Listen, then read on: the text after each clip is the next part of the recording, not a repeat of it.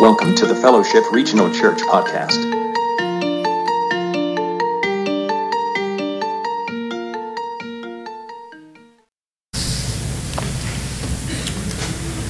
Good morning. Before we get rolling, I need to say something to you, to some of you. I'm saying this because I need this said to me often, so I'm saying it to you. Do you ever have that feeling like you're just not, when you consider yourself on a spiritual level, like I'm not there, like I'm not getting it? I mean, I'm less than I should be, that I'm not where I need to be, that God is probably mad at me. You know that thing? I don't know if you ever feel that, but I sometimes do.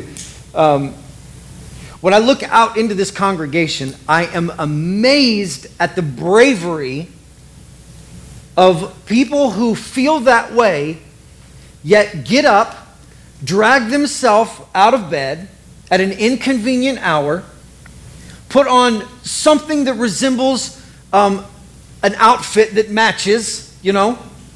We do something to our face or hair, and we come to this place, even though we don't love social interaction, and we sit and we listen as somebody is going to be as abrasive or as gentle as an abrasive person can be, smashing stuff at me because I hope to maybe hear something that is going to let me understand one more thing about God. And so I just want to tell you that if you feel that way, like you're doing it, like you're here. Do you remember when you didn't go to church?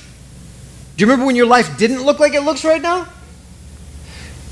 Drug and alcohol recovery classes years ago, we used to say this. How many of you feel like you're really moving forward? I don't know, I feel like I'm kind of stagnant. Okay, here's a new barometer. When's the last time you slept on the bathroom floor?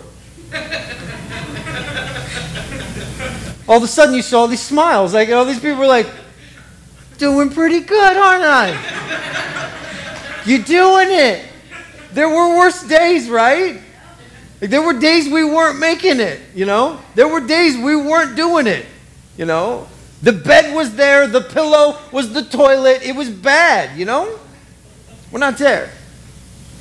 We're not there, we're in a different place. So, I admire your bravery, appreciate you being here. Let's jump into Song of Solomon. Last week we talked about Song of Solomon chapter 1. And let's just do a little bit of review. Starts in the beginning of chapter 1, and she says, "Dark am I yet lovely, dark like the tent curtains of Solomon, like the tent curtains of Kedar, like the tents of Kedar." What she's saying is, my skin is burnt up. I work outside like a man all the time. And then she says to Solomon, stop staring at me. I'm not attractive. They have a little bit more conversation, and Solomon says to her, you are beautiful. You are beautiful. Your cheeks, your earrings, your face, we're going to give you great gifts. I love you. You are beautiful. You are charming. You are just, everything about you is perfect and lovely and wonderful. Chapter 1, how beautiful you are, my darling. Oh, how beautiful your eyes are, doves, he says. You know what I love about doves is they look so fragile. When they fly off, they sound so fragile. Have you ever seen them land, like just light down in the yard, and you'll walk out there and you'll hear them, and when they fly off, not all birds do, but doves do. When they fly off, they make this noise, this fluttering, spastic sounding noise as they fly off together. They're vulnerable. They look so weak and so vulnerable. My darling, your eyes are doves. They're so vulnerable. Gets to chapter 2, and then she says this, I am the rose of Sharon. I am the lily of the valley. A minute ago, she said, don't look at me, I'm not pretty. Now she's saying, check me out. I'm looking pretty good. What happened? Something happened. Something changed. Well, here's what changed. She's surrounded by a man who is full of compliments. And when you're surrounded by a man who's full of compliments, you cannot help but become beautiful. You can't help it. You cannot help but to take on the same attitude. It's like this. Your words, husbands, your words become her mirror. We don't always know where our spouse came from, what she's gone through, what she's dealt with. Self-perception, what she's heard as a little girl. We don't know. These images that we carry over. Let me tell you a funny story. I was sitting in class, and I remember I was in the 7th grade. Sitting in class, and the most beautiful girl in our whole school in the 7th grade, which I don't know how beautiful you can be in the 7th grade, but whatever. We thought she was the most beautiful, and she turned around and she looked at me and she says, "Your nose is big." Listen, I was fine not knowing that all the way up to the 7th grade. I didn't know that. I was completely unaware. No one had ever mentioned it. I appreciated that. But then this beautiful girl said it. I don't know that those words have ever left my head since. Like, it's just one of those things. It's just there. Your nose is big. And I'm like, I remember I was warned. I was told, There's these things that just stick. We don't know. But they can be undone. They can be overcome. And inside the marriage, here's the deal. Men, you're compliment ready. But listen, and I have to even be careful saying men. Men, you need to, because it's the responsibility of you to lead your family, all right? So men, you have to do this because it's your responsibility. Ladies, on the other side, here's the thing. I'm kind of over that whole trying to generalize men are this way, women are this way. I don't fit in that at all, Not at all. I would say men are like this, except my wife, and women are like this, except for me, And that's how we fit. Ours is messed up that way, or wired that way. To be able to generalize one and say it's this or it's that. Women, men are no different. Men need to be complimented. You don't think they need to be complimented? Oh, but they're just big and strong. Listen, they're not big and strong, all right? They carry on like so, but they're not. Things from you, compliments from you, they matter. They matter. And so, if we become generous with our words and compliment ready, it makes a difference. So this was chapter 1. All of a sudden now she's beautiful because his words became a mirror for her. And now she is saying, I'm the rose of Sharon, I'm the lily of the valley, because she has been inundated with these great words. If you don't believe this is true, find a woman who has been verbally beat down, and it does not matter what she looks like. You can look at her and you can tell. She does not believe it. Oh, you're beautiful. She does not believe it. She can't believe it. She's been told too many times that it's not true. She can't get there. And people like that. People who have just lived in that marriage for that long, and they can't overcome that. So this is chapter 1. We moved on from chapter 1 a little bit further, and she says, Solomon is like an apple tree. He produces shade. He produces sustenance. Being with him is great. It is wonderful.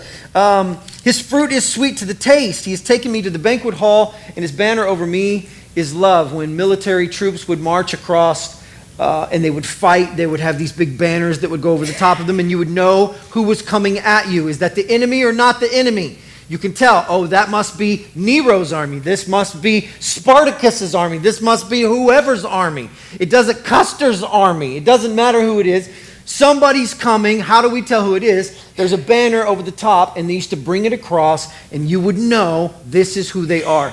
She says, he has paraded me out. He has taken me out. He's taken me out to the banqueting hall. And like a general who knows where his troops are and who's coming, he's put a banner over me, and the banner is what? Solomon? No. The banner is love. He has identified this thing. She says, I live under this banner of love. Who was your king? Love. Who's your commander? Love. She said, this is how I feel all the time.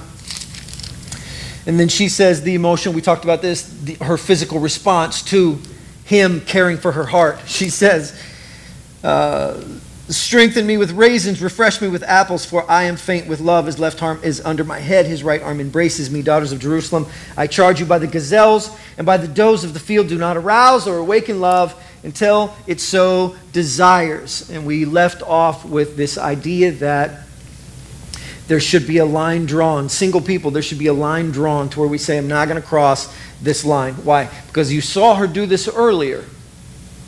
Early in the relationship. She stopped the relationship and she said, listen, the physicality of this is going somewhere, but it can't. Do not arouse or awaken love until it so desires. This is not the time for us to intimately cross that line. So draw the line, and we're stopping right here. Because she does that, she is blessed with another level in this relationship, and the relationship goes to a deeper place. She stops it again. Now the relationship is going to go even to a deeper place. Ironically enough, though, there's also going to be a fight, which if you put the brakes on in the middle of a relationship and the physicality, on the sexuality part, you put the brakes on, it's going to upend some stuff. Correct? It's going to cause some frustration in there. But listen, you can deal with that. You know what you can't deal with? Being married without God's blessing. That's what you can't deal with. Marriage is hard. Marriage can ruin romance. Agreed? Marriage can absolutely ruin romance. We need God's blessing in this as much as we can possibly get it. She draws the line. Do not arouse or awaken love until it so desires. Chapter 2, here we go. Starting in verse 8. Listen, my lover. Listen, my lover. Look, here he comes, leaping across the mountains, bounding over the hills. My lover is like a gazelle or a young stag. Stud, if you need the translation. Look, here he stands behind our wall, gazing through the windows, peering through the lattice. This is not as creepy as it sounds. My lover spoke and said to me, arise, my darling, my beautiful one, and come away with me. See, the winter is past, the rains are over and gone, flowers appear on the earth. The season of singing has come, the cooing of doves is heard in our land. The fig tree forms its early fruit, the blossoming vines spread their fragrance. Arise, my darling, my beautiful one, come with me. What season are we in? Spring. Love is always in the spring. It's so exciting, and the birds are cooing, and the angels are singing, and we are in love. I'm in love, I'm in love. You know? Like, this is what it is. And it's so just nice and gushy and wonderful. When I was in college, Kate lived in one dorm and I lived in the other dorm. And so we would go out in the afternoons and we would go hang out. And her and I fell in love playing racquetball at the college. And it was great because I didn't know anything about racquetball and she didn't know much about racquetball. She played more than I did, actually. But we fell in love in this racquetball court, whacking this blue ball back and forth against the wall. I have no idea what we were doing, but that's where we fell in love. The thing about Ozark is they had a curfew, and it was separate dorms, and they locked them down. And so we would spend all day long, as soon as we were done with our classes, done with work, we would spend all of our time together. And then as the dorms were getting ready to close at whatever time they were closing, 9 or 10 or whatever they were, the dorms would close, and I would jet back across campus, get to my dorm, and then I would call her on the phone, and we would stay on the phone till as late as I could stay awake. And we would just talk on the phone, and we would just chat about stuff we'd already been chatting, we'd already been talking about. It was so great. Here he comes. He's come calling, bounding across the hills, chasing her down, coming to see her. Can I tell you guys something? Here's the deal. You got to take this all the way back to the playground. When you were in grade school, if you liked a girl, what did you do? Huh? What did you say? You chased her. That shouldn't end. That shouldn't end. Do you like her? What's the chaser? But here's what we do. Caught her. Caught her. Come on. What's next? You're a giant loser. Are you kidding me? Really? Caught her? No. Chase her. Chase her. If you like her, chase her. If you don't like her, then don't chase her. But don't be surprised at what happens next. If you like her, chase her. It's true. Take it back to the playground. It's just true. If she likes you, she'll hit you. Okay? That's not true. That's not true. Not in any way is that nice or true. And some of you are like, I wish it were true. It's not true. All right? I like him. I would love to hit him. I would love to hit him. So. It's springtime. Flowers are appearing on the earth. The season of singing has come. This is so gushy, you know? The fig tree formed its early fruit. Our love is just so wonderful. It's so wonderful. You know what happens typically about this time of the relationship? Something happens. We don't have any details, but you can hear it in this next text that something has gone on. Something. It's him speaking, and here's what he says. My dove, in the cleft of the rock, in the hiding places on the mountainside, show me your face. Let me hear your voice, for your voice is sweet, and your face is lovely. I cannot help, every time I read this, every single time I read this passage, this is what I envision. Him leaned up against the bathroom door, like, babe, come out. Like, stop. Like, you're beautiful. I want to talk about it. Like, I want to, babe. Like, this is what I see every single time. My dove, in the cleft of the rock, in the hiding places on the mountainside, show me your face. Let me hear your voice, for your face is sweet and your voice is lovely. What dude says that unless he's in trouble, you know? I want to talk about it now. Now you want to talk about it, right? It's the way it always goes. 100% of the time. This is the way it always goes. She's coming to him, and he's not moving. And then finally, it's one of those, okay, I'm done chasing him. And she turns, and he's like, nope, too late. It's always, we miss each other all the time. He's coming, I'm going, all the time. It's the way it goes. There's got to be a moment in there to where we can have a conversation. What he is saying here is, listen, hey, we need to talk this out. Listen to the next verse. This is so cool. Verse 15. Catch for us the foxes, the little foxes that ruin the vineyard, our vineyards that are in bloom. Remember, baby doll, it was just spring a minute ago. Can we talk about this, please? Please, we were just in love like just a minute ago. And I don't know what's going on, but something got in the vineyard. And it messed everything up. Now, this is interesting. Fox gets in the vineyard. Pretty arid places, Middle East. Plant a vineyard. Not much water in the vineyard. Not much water in the desert. These foxes come up, and what they do is they're in the springtime, and they just eat the buds right off. The buds are full of water, and they eat the buds right off the vine. Which, here's the problem. If you eat all the buds off the grapevine, that means there's no grapes. And if there's no grapes, there's no wine. And if there's no wine, there's no joy. And if there's no joy, this sucks. This is not awesome. And this is too easy to get into the habit of. Solomon's wisdom is this: catch the foxes now. Catch them now. Don't wait until all of a sudden it's time for harvest and you're like, where's all the grapes? We got nothing. Wine is always connected to joy in the New Testament. That's one of the things you always see. Wine is connected to joy. It's this celebration, this cause for celebration. What do you do when you celebrate? Wine. Jesus' first miracle. He's at a wedding. And what does he produce? The best wine ever on the spot. It's always synonymous with joy. And what he says is, we got to catch these foxes. Look, baby, I want to talk about this. I want to have this conversation. I'm ready to talk about it. You should have wanted to talk about it on Wednesday when I told you I was mad. I know, but I'm a man and I'm dumb and it takes me a minute and I'm ready now. I'm ready. I want to talk. You hear the bathroom door unlock a little bit. They want to have a conversation now.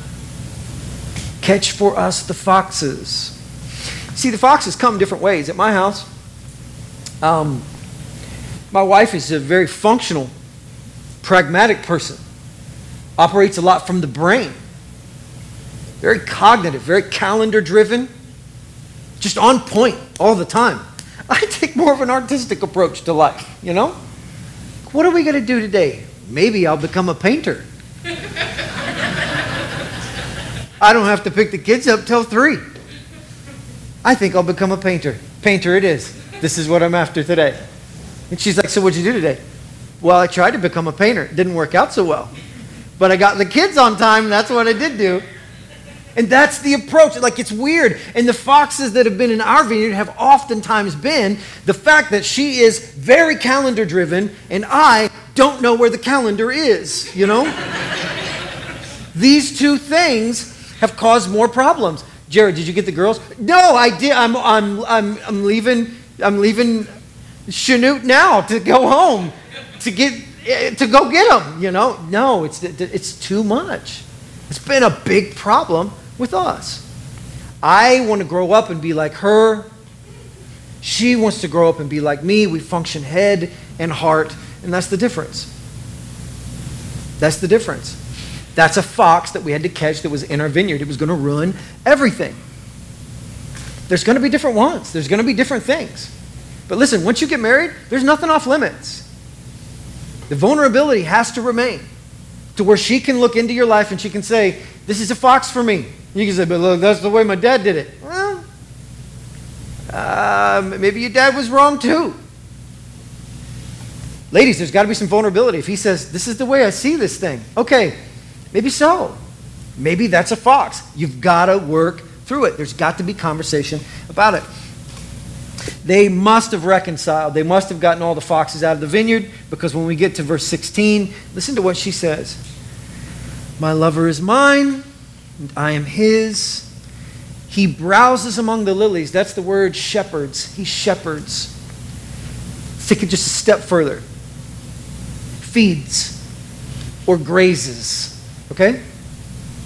Doesn't seem too important now. It will in a minute. My lover is mine and I am his. He grazes. He feeds among the lilies. I am the rose of Sharon. I am the...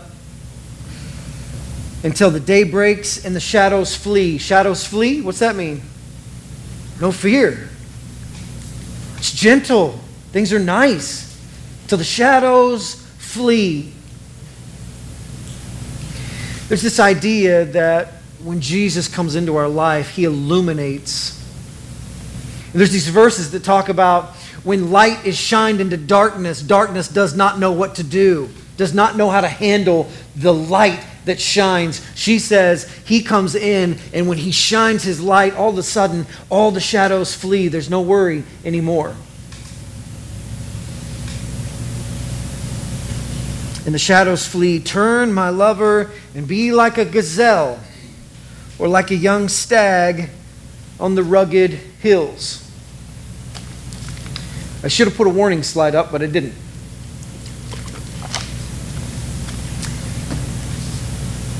There is much debate on this topic, but the general consensus is that there are no... Your Bible may say the hills of Bether or the mountains of Bether. There's some argument about what this is. The general consensus, there are no hills of Bether. The hills of separation.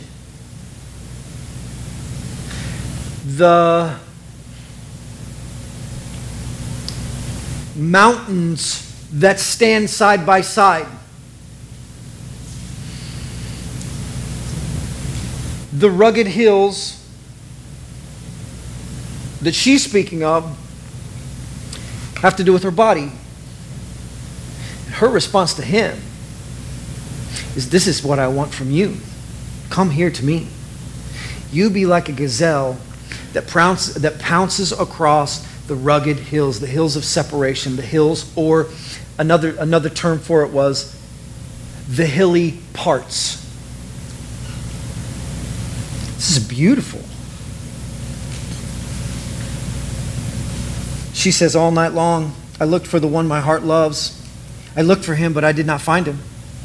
I will get up now and go about the city through the streets and the squares, and I will search for the one my heart loves. So I looked for him, but I did not find him, and the watchmen found me as they made their rounds in the city. Have you seen the one my heart loves? Scarcely I had passed them when I found the one my heart loves. I held him, and I would not let him go till I had brought him to my mother's house, to the room of the one who conceived me.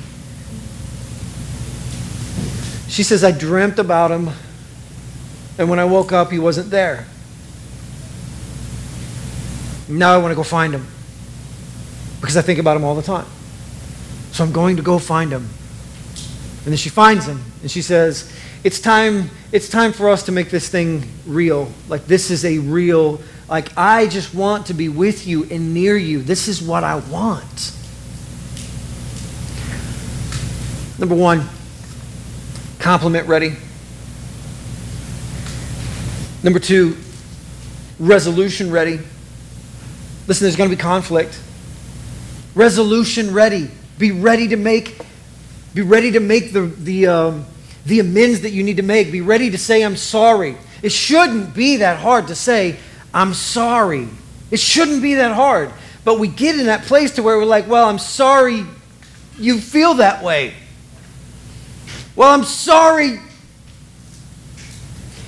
your mom and dad messed you up. I'm sorry that... I'm sorry. Sorry. Be resolution ready. Be willing to say, I'm sorry. Check this out. One of my favorite verses. I know I say that a lot. Romans 2:4, I think. Let me look. 2:4, 4:2. Oh, I think it's 2:4. Listen to the way... Oh, this is it. Yeah. Romans 2:4. So when you, a mere man, this is 3. So when you, a mere man, pass judgment on them and do the same things, do you think you will escape God's judgment? Verse 4. Or do you not know? Or do you show contempt for the riches of his kindness, tolerance, and patience, not realizing that it was God's patience that led you to repentance? Another verse says, don't you know that it's God's kindness that brought you to repentance? Let me tell you how it's worked historically at my house. If she offends me or if I offend her, what we do is we spend the rest of our time, the next 15, 20 minutes, making the other person feel bad for what they have done in hopes that my leveraging them will cause them to repent.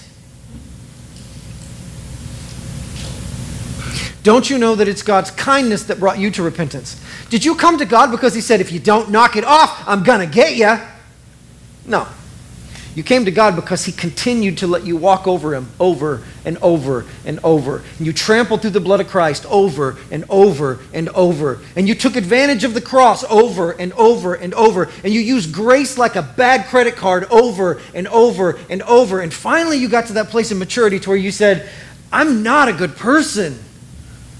I need to change my ways. God, I'm sorry. And God's kindness brought you to repentance. Does it work the same way at our houses? No. I'm giving him the silent treatment. I'm giving her the silent treatment. That'll let her know. Let me tell you something about the silent treatment. My wife can do it. I, on the other hand, can't do the thing. Can't do it. I'm like, you know what? I'm not talking to her. Not doing it.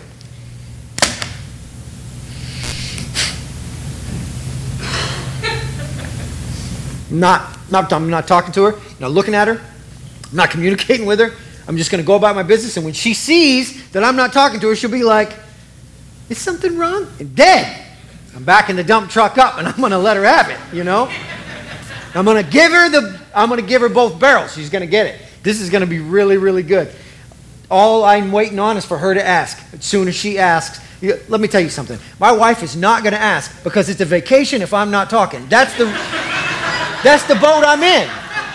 That's the boat I'm in. Like she's like, he's not talking.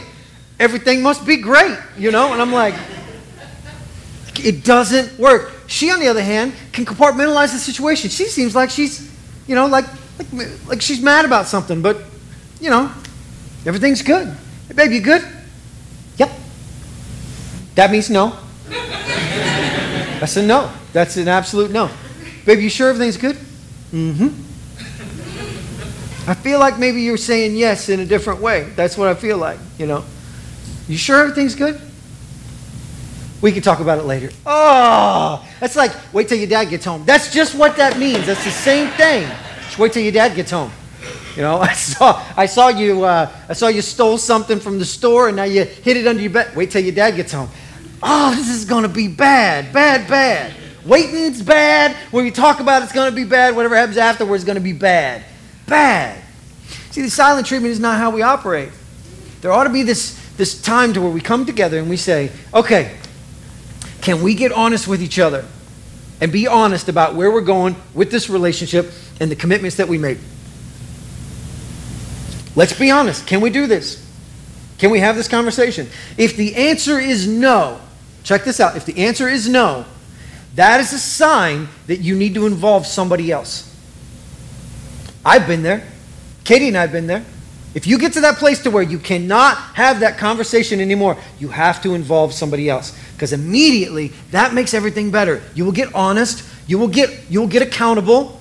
You begin to think through things differently. But listen, inside of your own head, you're right. And you continue to build these worlds on top of these things you're mad about. And it doesn't work. It does not work. When it all comes crumbling down, none of that stuff is real. You have to process it. I understand being mad. I understand having your feelings hurt. My wife understands being mad. She understands having her feelings hurt. But if we continue to build a world on top of these kind of things, we cannot make progress and move forward. We can't.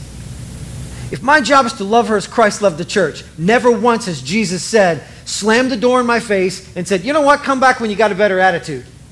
In fact, what he said was, behold, I stand at the door and I knock. I'm the one knocking. And he who will answer and open up to me, I will come in.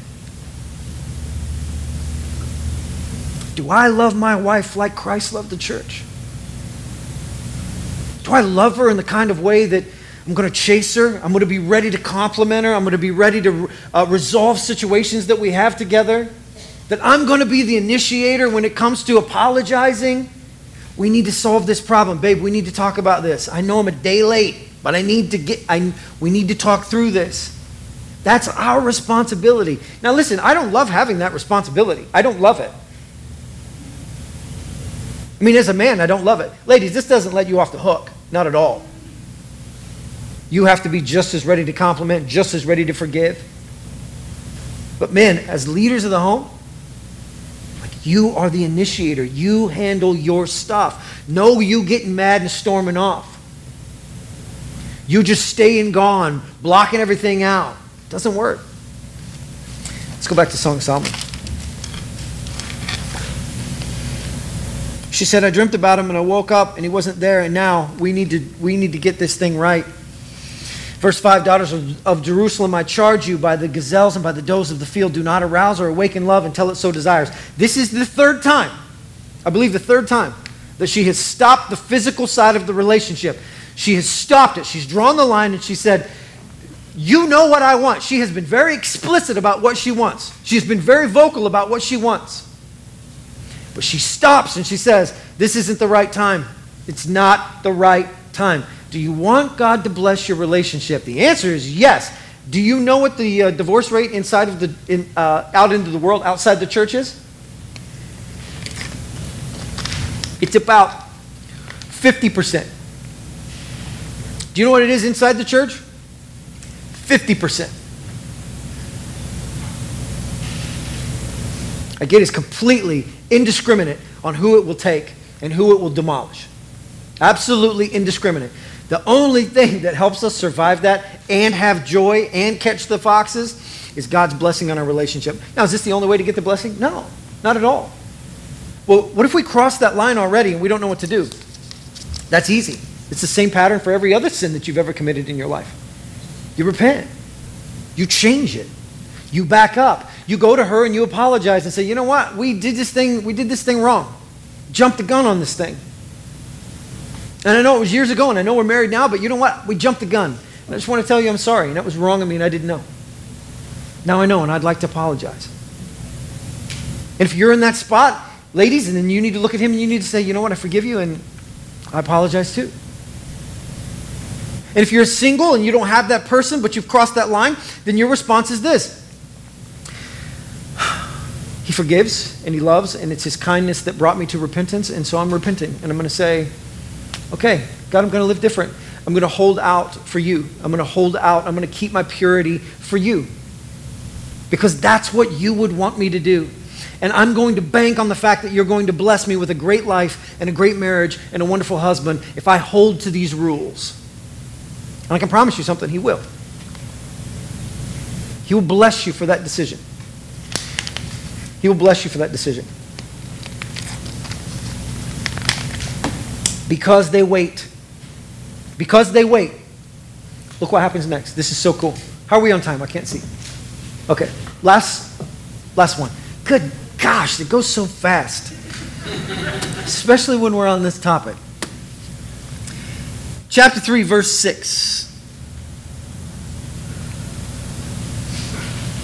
Who is this coming up from the desert like a column of smoke, perfumed with myrrh and incense made from all the spices of the merchant? Who is this coming up from the desert like a column of smoke? One more time. Who is this coming up from the desert like a column of smoke? This should bring back some memory somewhere of something. Any ideas where? Israel, I heard someone say Israel. They come out of Egypt and they travel, and when they travel by night, there is a pillar of fire, and when they travel by day, there is a what? Column of smoke. She says, we need to wait. And then she says, who is this man that is so much like God? Who is this godly man? Coming up from the desert like a column of smoke, protecting me on all sides, from the scorching heat, from the blizzardy cold. Who is this man of God? That's her response. When we obey God, we're blessed. Does that mean that we have to give up and sacrifice something on the front side? Yeah, it does. But you're not sacrificing anything that's even going to be comparable to what he blesses you with.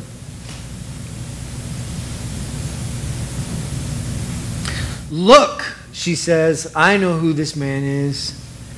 It's Solomon's carriage, escorted by 60 warriors, the noblest of Israel, all of them wearing the sword, all experienced in battle, each one with the sword at his side, prepared for the terrors of the night. When I got married, up on the stage beside me, my groomsmen, best men,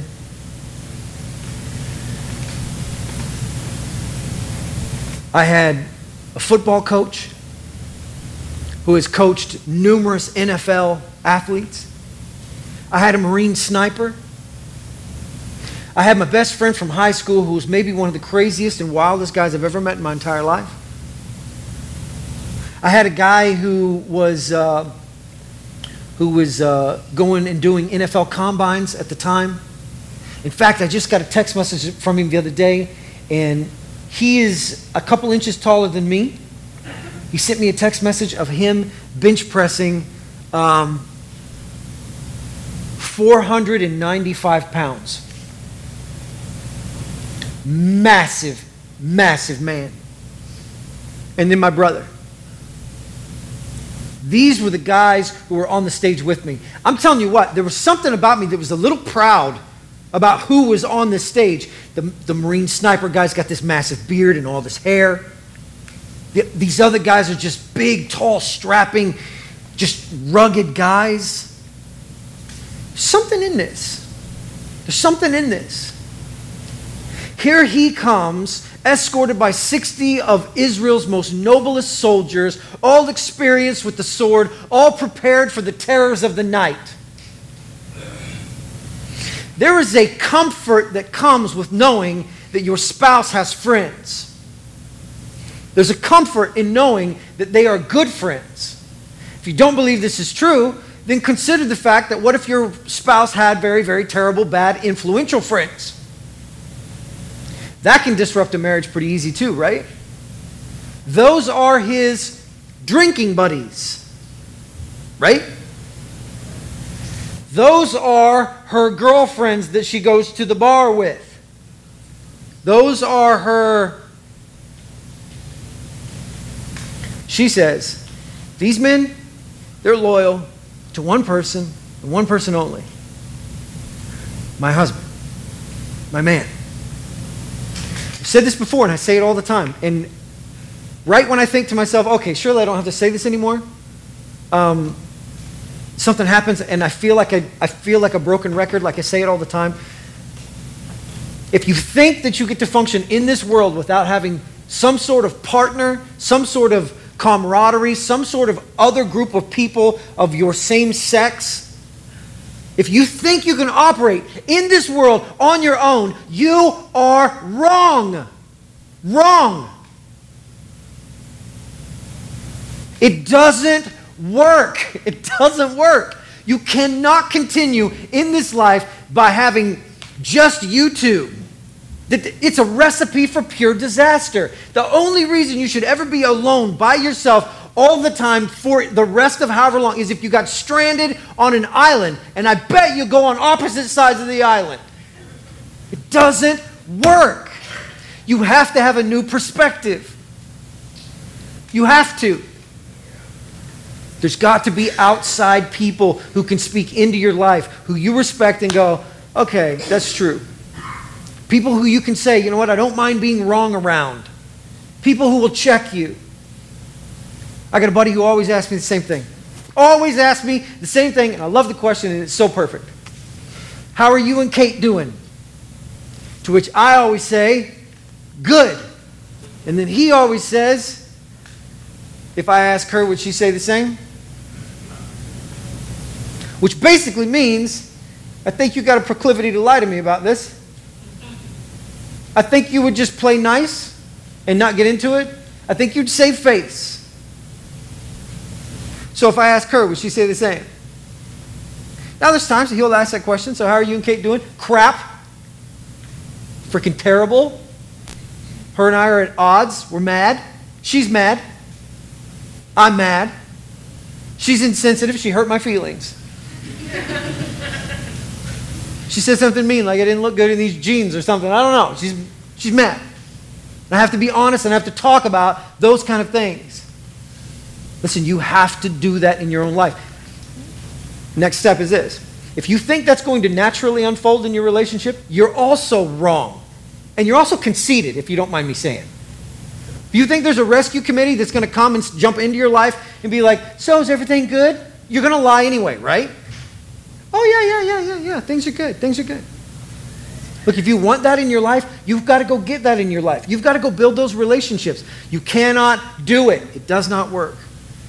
I have to have a new perspective, a new creative approach to my marriage. Somebody else who's going to hold me accountable to handling my business. That's always the way it goes. Last part, King Solomon made for himself this carriage. He made it of the wood from Lebanon.